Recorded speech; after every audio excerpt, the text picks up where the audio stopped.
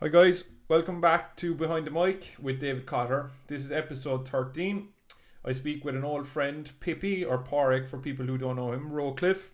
Myself and Pip get into talking about his addiction with drink and cannabis, his attempt on his own life, his scholarship to the States, the car crash which ultimately resulted in him breaking his back, but also his rebirth and reacquaintance with God, his PhD, and his charity, Prosperity and People. So I hope you enjoy, guys. This is part 1. Part 2 will be released next week. Without further ado, guys, here you go. Listen, Tranquility Base here. The Eagle has landed. It's one small step for man, one giant leap for mankind. And so, my fellow Americans, ask not what your country can do for you, ask what you can do for your country. Maradona just walked away from Huddle then. Maradona smoked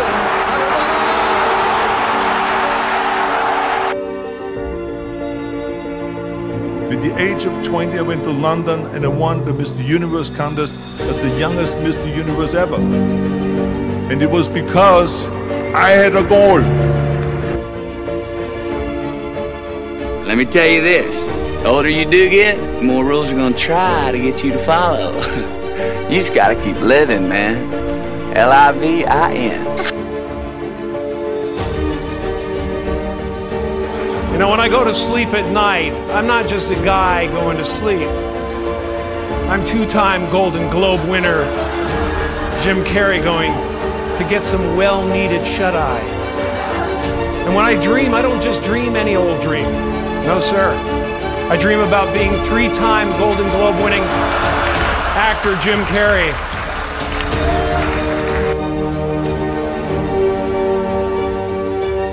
One, you got some more in you. 21, yeah, get it again. Come on, we want to see it. Good, 22. Who's gonna carry the boats and the logs? A man is supposed to take care of his family because it's my duty to take care of you. I owe a responsibility to you. This is the calm before the storm, before the surge. And when it comes, and it will come, never will so many ask so much of so few. Pippy Rocliffe, long time no see. How are you? I'm good. Good to see you, Mr. Cotter. It's been too long now at this stage. Absolutely. It's mad to hear the voices again. Like, you know, I was talking to you earlier or off air there just about Dan, like, and just catching up. Like, it's probably not as long since I was talking to you last. Yeah. But like just talking back with people. And I think for me, the podcast has been kind of a tool to get back in touch with people and see how they're getting on. Because even if it's not talking with the person directly, I'm getting messages from people that we would have been, you know, mutual friends with or whatever, like lifeguards and things like this, you know, and they're kind of saying, and I'm starting up conversations with them as well because they're texting me about it, you know. Absolutely, man. No, it's and it's important to do it. You know, it's important to get those conversations going. And, you know, podcasts are obviously the bees and E's these days. Through COVID, they seem to have really taken off. So it's great to see you're taking it on board. And man, it's good to hear that those sweet Dussel tones again, those got Cork accent. It's been a long time, you know. Jesus. And that soothing Mayo accent, might I add. The smoothest criminal that ever walked the planet. Yeah. You've conquered a lot since I last met you, so I believe. So I've been looking on from afar. You've conquered a lot, but you also had a lot of demons in that time. So I suppose for everyone that's listening, I probably haven't seen Pippy now. I'd say in about 6 or 7 years anyway. And in that time, I think you were actually in the grips of addiction. Would I be right in saying that? You were kind of fairly well down a hole there with things. Do you want to let people know how that came about, how that all came about? Yeah, absolutely. It's funny. I was thinking about it there before we came on air, and it's actually 2016. Last time we met each other was June 2016. So what's that? That's 5.5 years ago, 6 years this June, like, and it's actually been some journey since then, to be honest with you, man. Obviously, like, it's funny, when we around that time, you would have been hanging out with me or at least seen me at the height of all that, of those troubles and addictions and that sort of thing. But I don't think anybody really knew the full extent of it at that particular time. I think, geez, it's hard to know where even to start, to be honest with you. But I know for me, my problems definitely started a couple of years previous to that, really.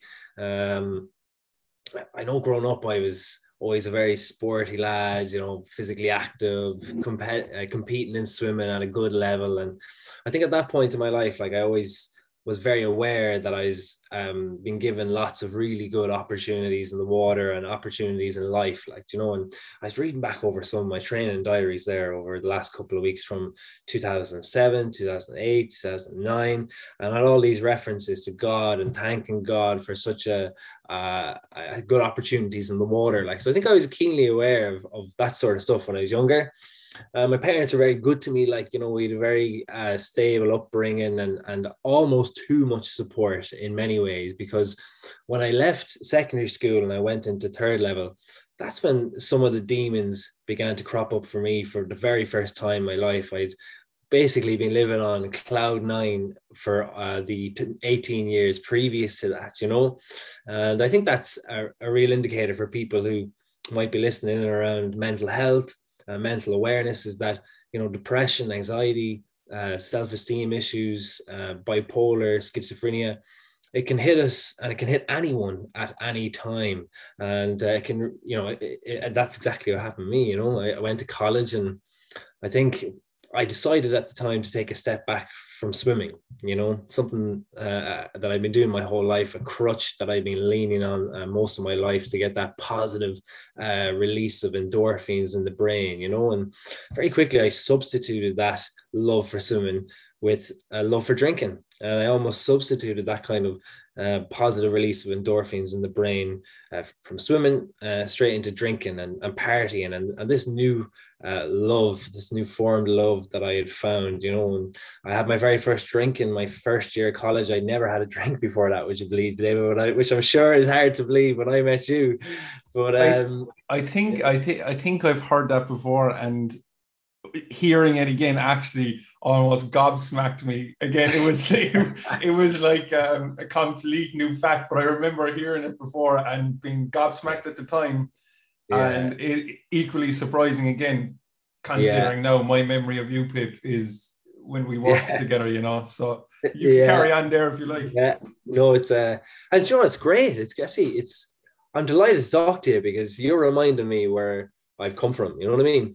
But nonetheless, anyway, look, I went down a bad path of drinking in my first year of college. I took a step back, and my struggles there, they really lay with my sense of identity. And there's a lot of athletes today who are having the same struggles in terms of identity. So I went from living this privileged lifestyle, training every morning at 5:30 in the morning, going to school, training in the evenings, competing on the weekends, and living this, I suppose, a very privileged lifestyle where I had a very firm identity. And when I stepped away from that, I struggled. I began very quickly to feel depressed. I began to feel anxiety. And slowly, those dark hands of depression began to take everything from me. Those typical signs of depression. And I forgot how to interact with people. I forgot how to laugh. I forgot how to show my personality. But more importantly, I suppose I forgot how to talk.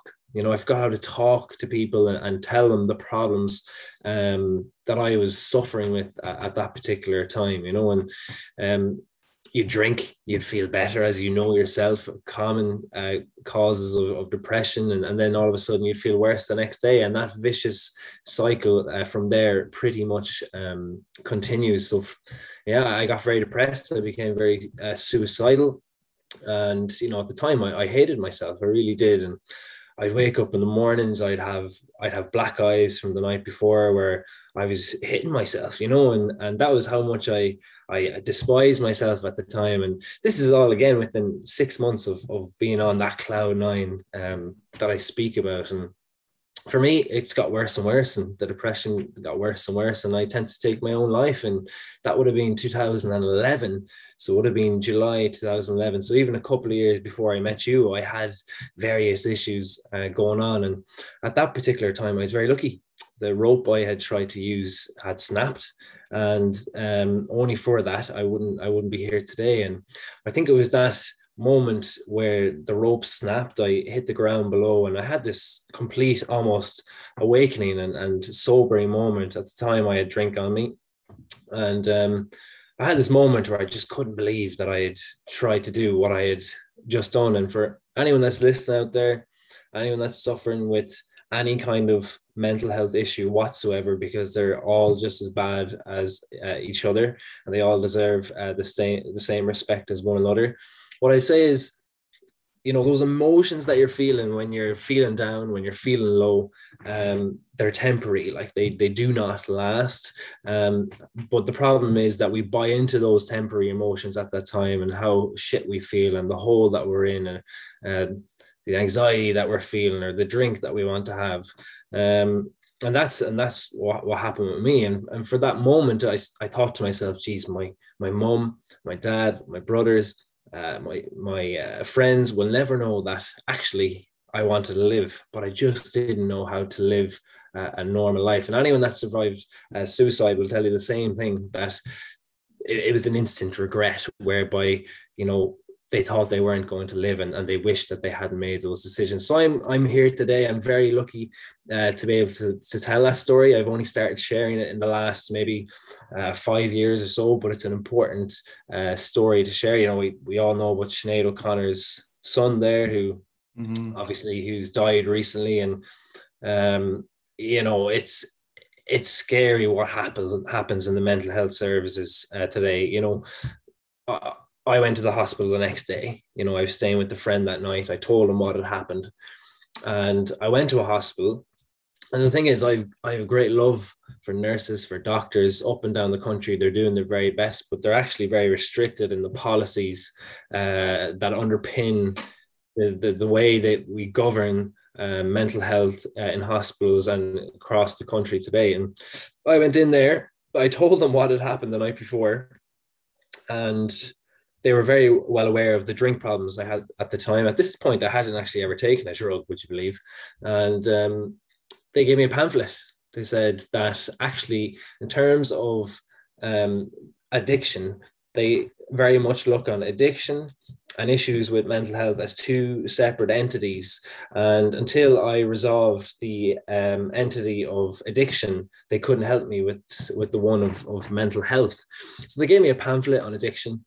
I left the hospital an hour later, and I was very lucky to have a friend and a family member to put their arm around me and make sure that I was on the right path. But so many people like Sinead O'Connor's son, and so many more up and down the country, don't have that arm put around them. And that is where the problem exists in hospitals at the minute, where people are being let go for ridiculous reasons, and unfortunately it's causing it's causing deaths, and that's today. You can only imagine 10 years ago, 11 years ago, when there's stigma around mental health today. I can tell you there was a lot more 10 years ago. We're moving in a good direction, and there was definitely, a lot of shame associated with that sort of thing. And there's a reason I only started talking about it in the last 5 years or so, but in terms of recovery from the mental health side of things, I know I haven't quite touched on addiction yet, but I'll get to that in a moment. But I just want to get this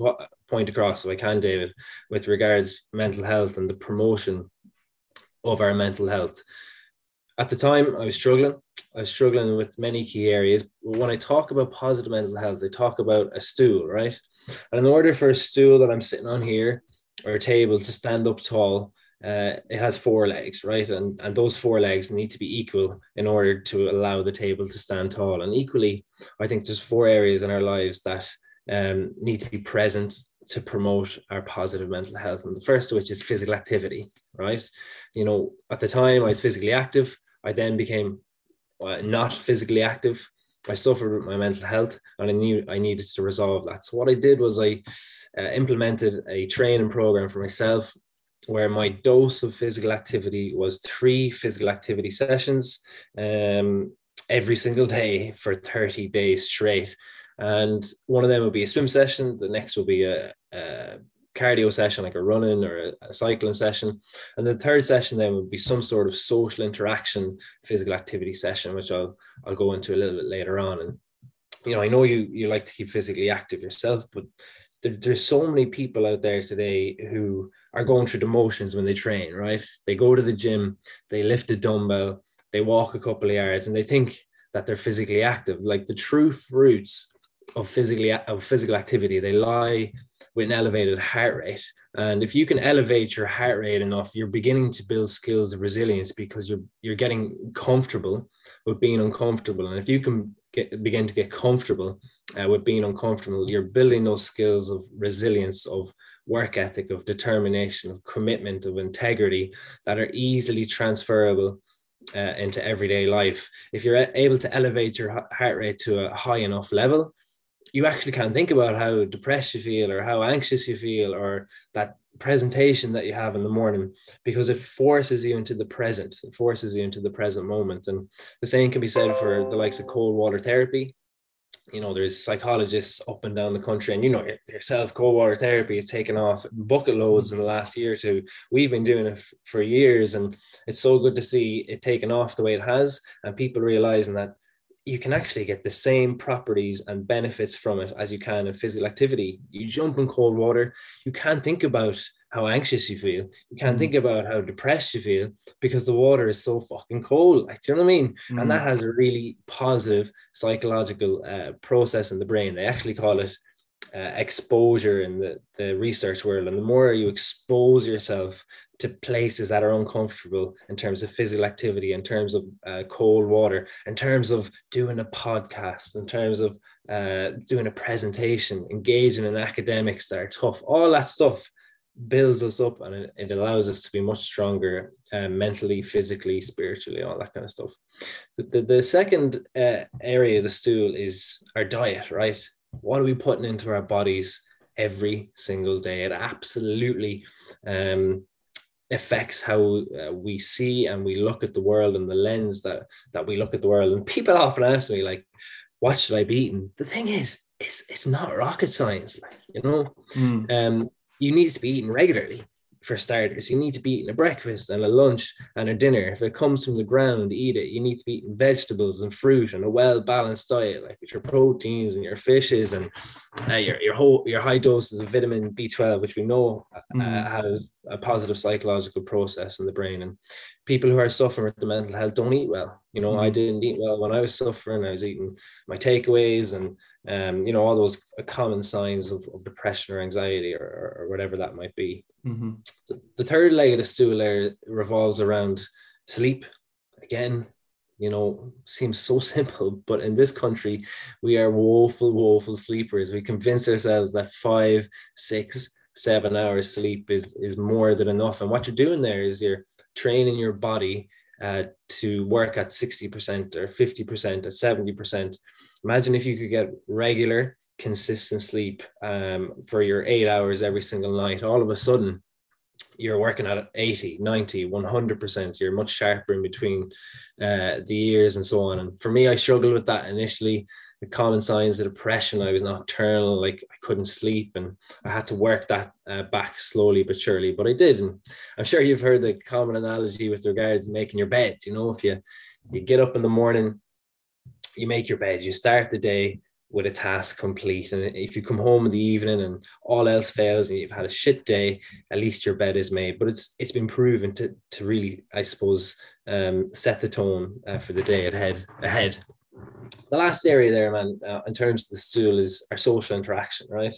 And again, we can't underestimate the importance of being socially active for that positive psychological process in the brain. And, you know, the term that you hear a lot these days is that perceived barrier to social interaction because of COVID, you know, and people with that common excuse, like, I cannot be socially interactive. Yes, you can. There are more ways than ever to be socially interactive. We're doing it right now, you know, and it's so important. And for me, as I said, I incorporated the social interaction and the physical activity, and it could be just something as simple as a game of darts, a game of tennis with a friend, somewhere where I was forced to speak to others, somewhere where I was forced to have a conversation and build up those social skills again. And the thing with the stool there, man, is, you know, it's pretty much totally and utterly free. It's free of charge. You know, if we have a skin problem, I had a skin problem when I was younger. I'm rambling here now, David, so I get a bit passionate. You're all right. You're all right.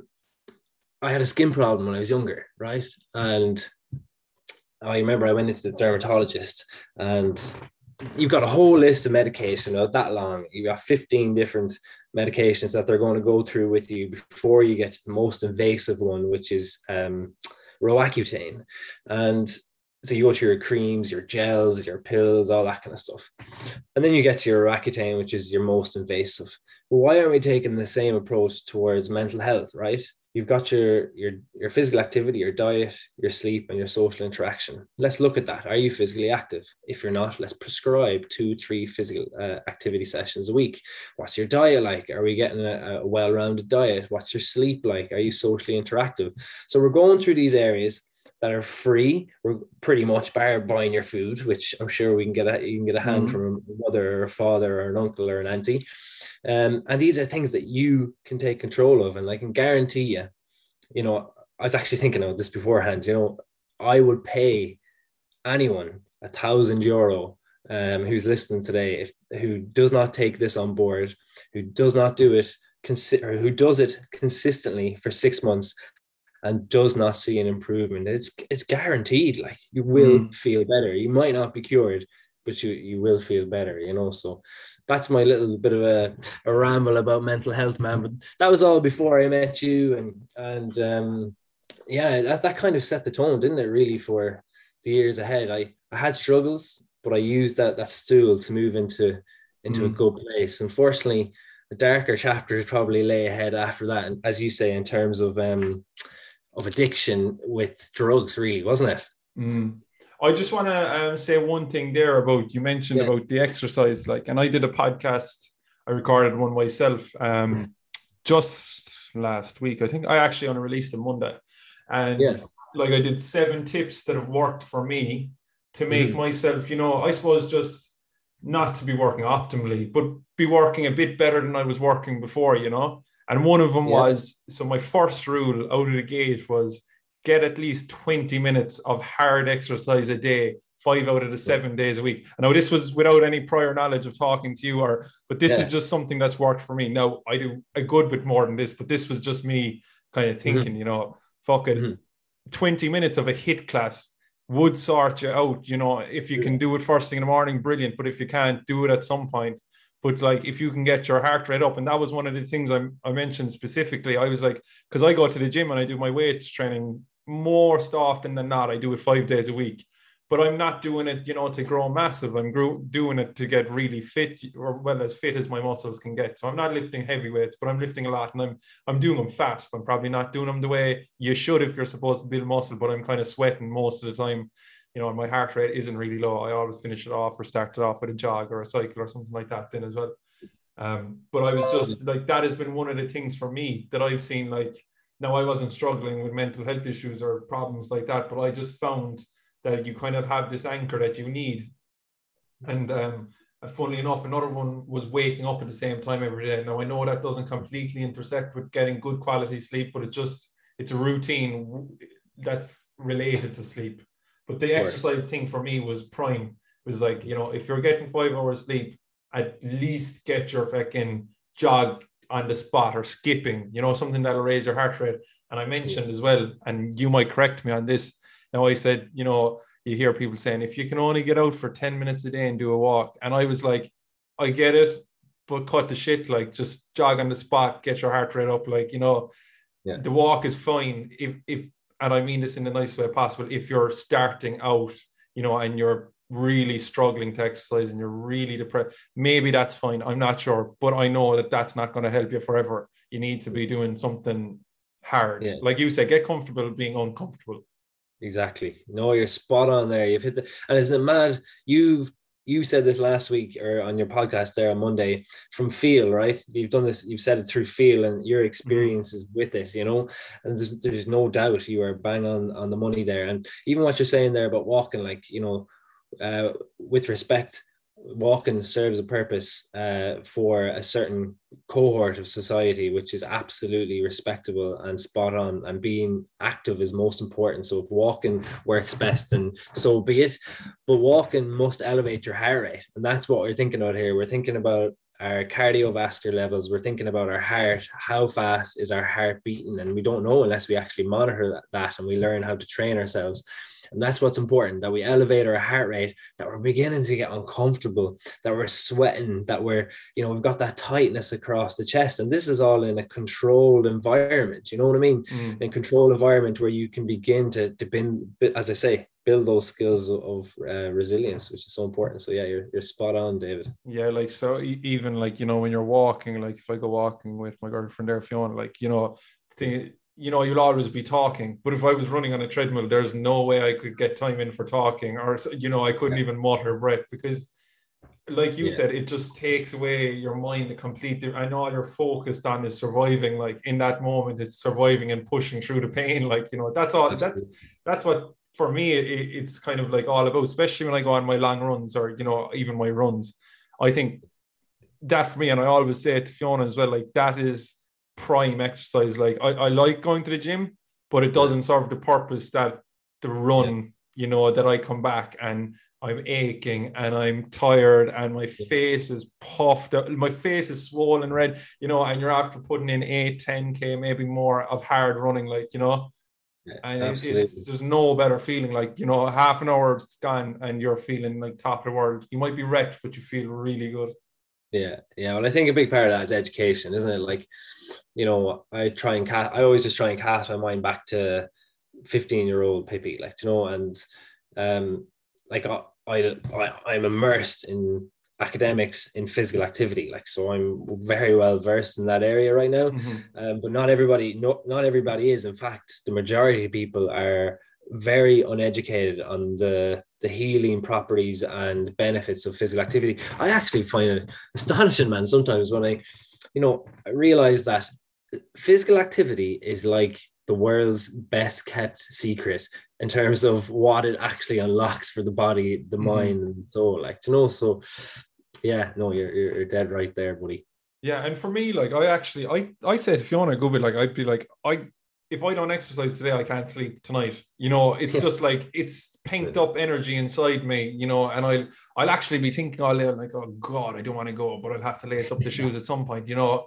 And I know that if I'm not, I'm shooting myself in the foot, you know, because I'm in for a restless night of just tossing and turning, or I don't know if that's me just feeling guilty about not doing something, or if it's actually just energy inside me that I can't get rid of. But I kind of know, you know, it's my prescription daily to do something, unless I'm working, you know, 8 hours a day. I kind of tend not to do something them days.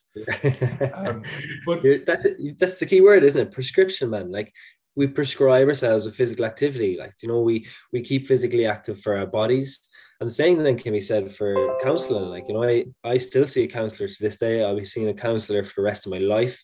And I'm proud of it, because I'm taking care of my mental health. I'm treating my mind like I would my body. And I go and I work out my body every day. And then I look after my mind on a monthly basis or whatever it might be. You know what I mean? In terms of actually talking to someone and you know, speaking about those demons. You know what I mean? Yeah.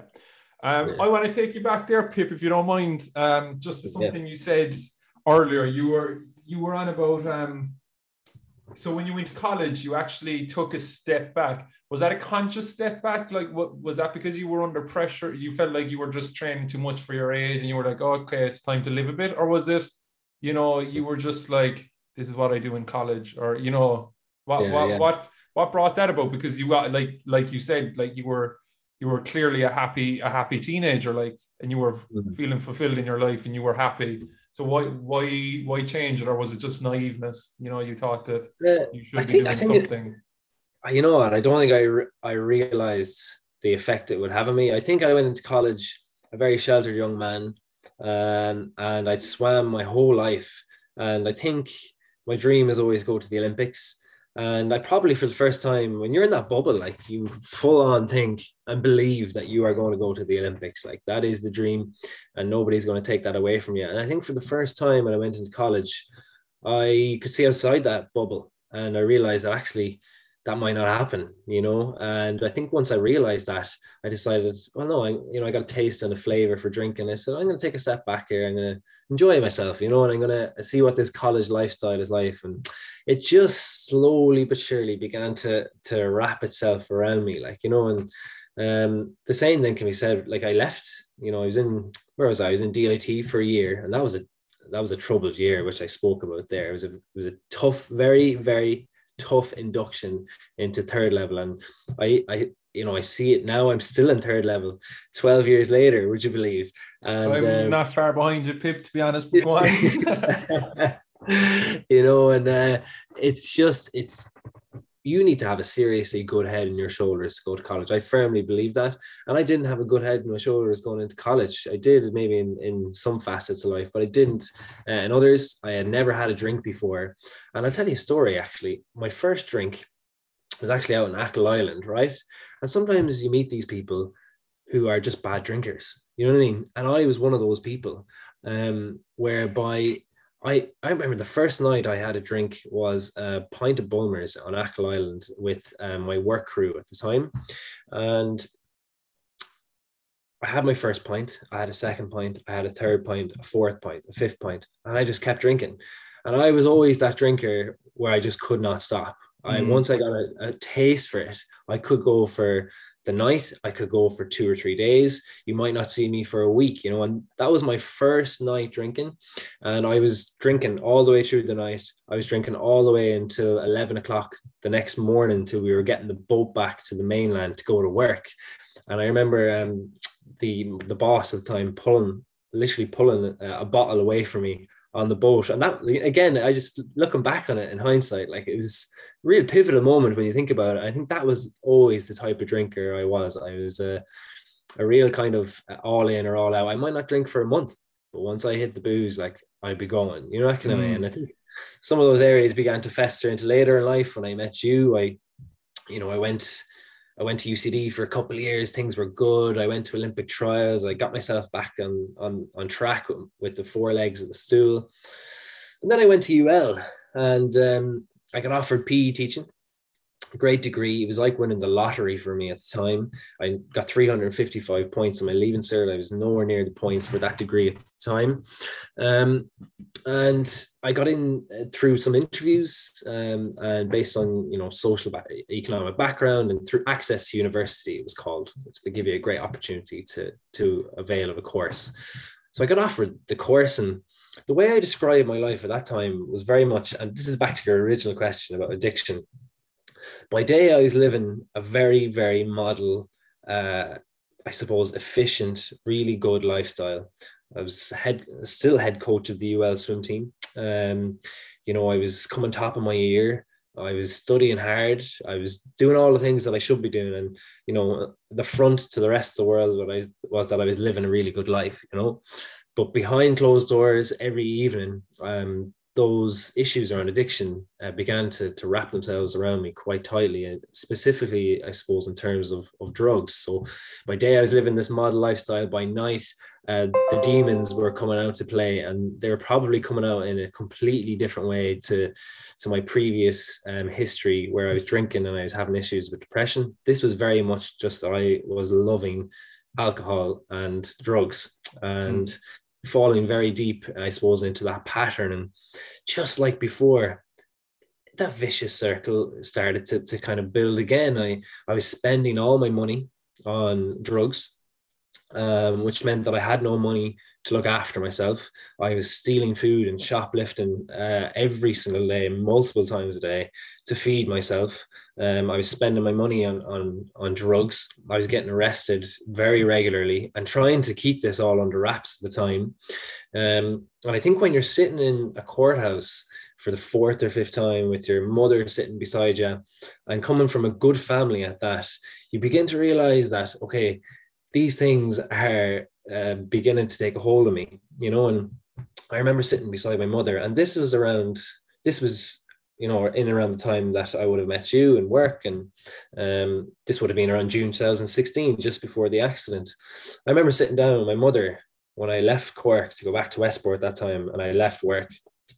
And I remember I was crying, you know, and I said, I just want to live a normal life. Like, you know, I just want to get up in the morning. I wanted it so bad, just to get up in the morning, to go to work, to go for a surf in the evening, and to be free of all these ailments in life. You know, I went through a 3-year period where I could count on two hands how often I was sober. I did not know how to live a sober life anymore. I'd completely forgotten how to do that. And when I'm here today and, you know, I'm living that life, I am so grateful to have come out the other side.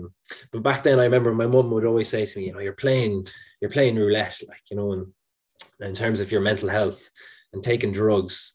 You know, I was suffering with ADHD at the time. I still am, but I've learned how to channel that in the right way. You know, OCD, depression, all that kind of stuff. And when you're taking drugs, like, you're playing with fire. You know what I mean? And especially when you already have mental health frailties. And she used to talk to me, you know, about different things that might happen. And I used to say, you're mad, you know, that could never happen to me. And sure enough, today, David, I have different friends up and down the country in psychiatric wards with drug-induced psychosis, schizophrenia, and severe mental health disorders. And, you know, it's not just they're stuck with this for the rest of their lives, but it's not just them, it's their family, it's their friends that are stuck with a person that was not the person that they used to be. Like, so I feel grateful to have come out of all that unscathed. Sometimes I wonder how we did back in the day, and some of the things that we used to do, particularly myself, you know. And I think a lot of it is down to who you hang out with, isn't it? As youngsters, like, we had a lovely group of work people back then, but myself, I'd always sneak away, wouldn't I? And I'd always have my own little crews along the way. And, you know, it's important to lose those people, because if you want to go straight and you want to live a normal life, you have to hang out with the right people, and not have those different people offering you different things at different times. Because once I had drink in me, I was kind of susceptible to take anything. And I remember at the time, and this is just coming to me now, I remember you and I were in a pub with our workmates. Oh, yes, I know what you're going to say. Yeah.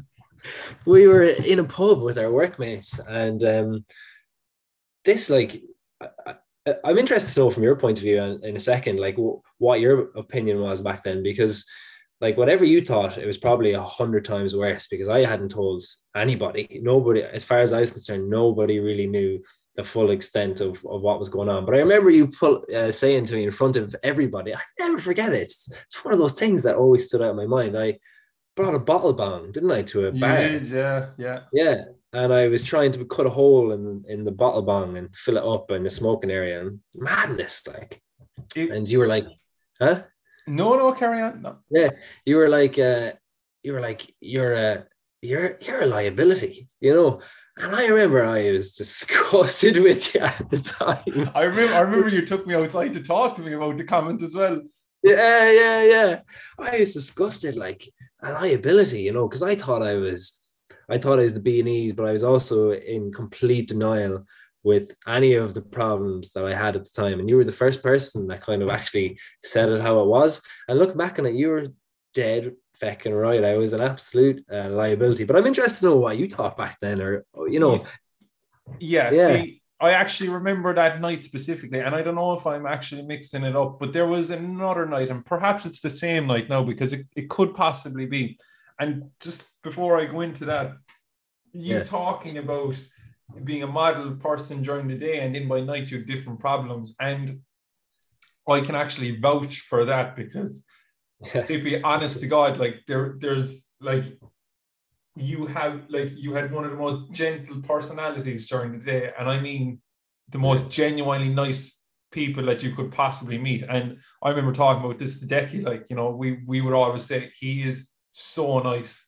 And then it was like, you know, we'd go for a couple of beers after work or whatever, but like it was never a couple of beers for you, like, you know, it was always a big heavy session, like. And you know, and this was like, I thought this was great. Like when I first met you, I was like, oh, you know, this is fun, like, you know, or whatever. And I remember that night, no, I might be mixing it up, but we were actually drinking at a friend's house before we went in, and everyone else had gotten a taxi, and I think me and you were getting into a taxi, and you had just drank a bit too much, and your tongue was starting to get kind of ravenous, like, you know, it was just starting to get a bit loose. And I think you gave the taxi driver a bit of a fucking out of it. And no, he there was no fault in him at all. Like I think it was overpaying. It was overpaying, and you got really angry at him. You know, you were like, oh, why don't we get a discounted fare? There's only two of us here. And I said, Pippy, shut up. I'll pay it. Just shut up. It's like the man. And you were getting so angry. And we got you away. Well, I got you away in the end. I don't know who was with me. But you were really upset over it. And like, I was like, what the hell? Like, this man was as sound as a pound. Not 15 minutes earlier. He was sound as a pound. It was like a flick like that. And I'm not sure if it was the same night, but back to the bottle bond. So I remember you were just... You had all the paraphernalia there. Like, I was so confused because you had your weed, you had, I think it was a Baraka bottle, wasn't it? It was a Baraka tube, Baraka tube. So you had a Baraka tube and you had tinfoil. And to be honest, I'd say I was probably only 17 at the time. I didn't know whether you were shooting up heroin or what, but then, you know, I had to kind of play it cool myself because I didn't want to look like, you know, I was green as the grass. So I was like, oh, he's obviously doing something that we all know about. So, but I knew it wasn't right. And then I remember you pulling it out in the middle of the bar and you were cutting up the tinfoil. And I was just like, I suppose I was probably loose enough as well the same night. And I was probably like, Pippy, you're a liability. And then you got really angry at me. And we went outside to the smoking area and you actually tried smoking it outside there. And the bouncer was there. And I said, Pippy, you're fucking reckless. And you were like, I don't know what you... And you started getting angry at me over the reckless and the liability thing. And reckless. I said... Sorry, that was it. Reckless. Yeah, I was like, Pippy, you're reckless. Like, and I remember the bouncer was actually very nice to you that night. And he was like, look, he said, the guards are after passing a number of times. He said, do not get caught doing whatever you're doing. And he didn't want anything to do with you. And I just remember being like, oh my God. I was like, he's not even putting it away when someone that works in the establishment is looking straight at him. And like, I knew, and I still do know, like, even through all your battles, like, it was very clear that you were brought up well. Like, I mean, talking to you, like, you know, when you were sober, I mean, you were the best in the world. Do you know that kind of way? And it was just mad what could happen when you started drinking. And you said there a couple of minutes ago about your ordeal on Achill Island for your first beers. And it struck me when you said, you know, there's people who can't drink. And I think to an extent, most people are like that when they drink too much. You know, no one can drink if they drink too much. But there is the people that just don't know how to stop or don't know how to backpedal themselves a bit. And I think that probably was half your problem. You were one of those people that it just didn't suit as well, which, you know, like, and I know you're a fairly spiritual man, but I'd say God had a plan for you and he didn't want you to drink. So that was his way of telling you not to drink anymore. That's it. No, it's, you've hit the nail on the head. You know, it was one of those things. And when I look back in those times, David, I was not a happy boy. Like, you know, I wasn't a happy person. I would tell you I was happy. I probably had convinced myself that I was happy, but I was completely and utterly weighed down by drugs, you know, and drinking. And at that point, I had pretty much accepted that I was going to end up in jail or dead.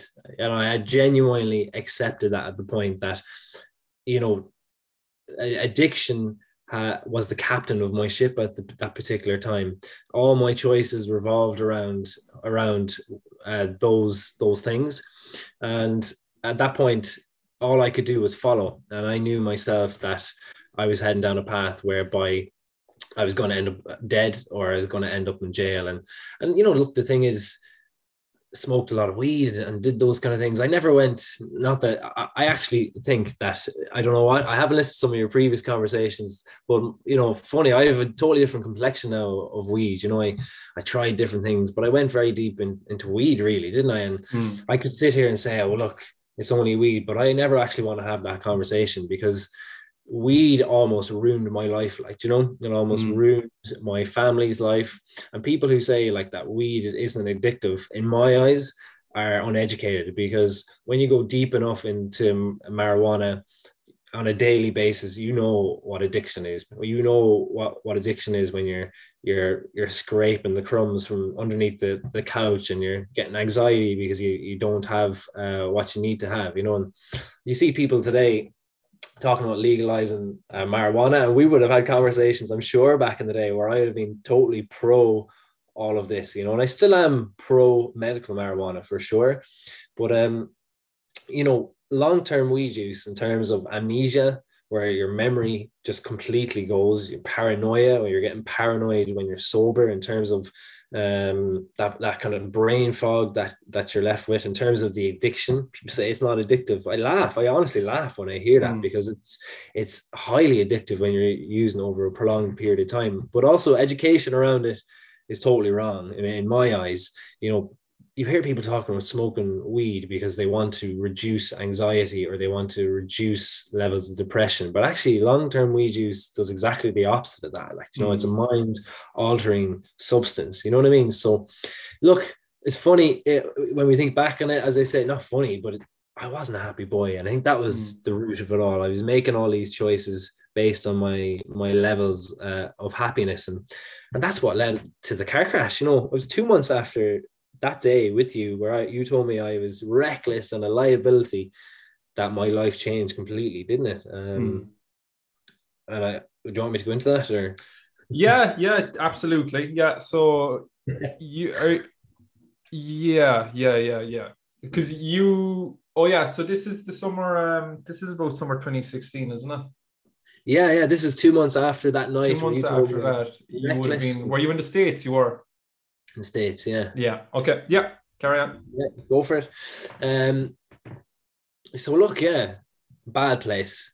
I actually left work. You probably remember that, and decided to take a step back from working at the time. I think I woke up one morning and I was getting myself in trouble with drink, actually, at the time, wasn't it? And as well, and between the two of them, it was just one big bubble of addiction. And whether, even if it was a cigarette, I did take anything to take the edge off things. And I went back to my hometown at the time, didn't I? I left work, and I decided I needed to start taking steps towards sobriety, or sobriety. I don't know if that's how you pronounce it, but yeah. And I came home. I was due to go to the States that September. And this is the thing. This is where I revert back to by day a model student. I came top of my year. I got offered an opportunity to go to Long Beach, California, to represent the university on exchange, and that just doesn't just happen. And again, this is in the midst of students who all got 510 points in their Leaving Cert against my 355. But that's another conversation, the whole Leaving Cert system, and how it only kind of revolves around one form of learning. But although it is very important, don't get me wrong. But anyway, yeah, look, it is. There's no doubt about it.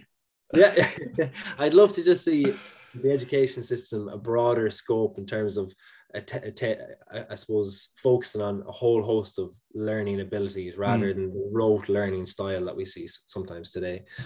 But anyway, look, went to the States, and just about a month before I went there, I told my mum everything that was going on.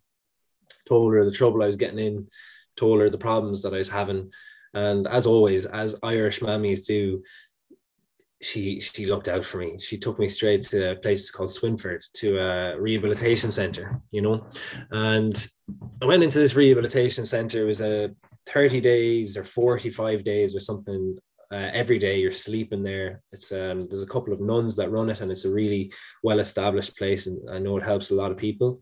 I got in there, and funny, they do a drugs test before you get in, and I'd failed that, of course, and drink and all that kind of stuff. I didn't actually end up going because I only had 30 days before I went to America, and this was a 45-day program. So I decided to go sober. I decided to kind of say, all right, I need to go to the States here. I want to go to the States here. I'm going to go sober. So I went sober for 30 days.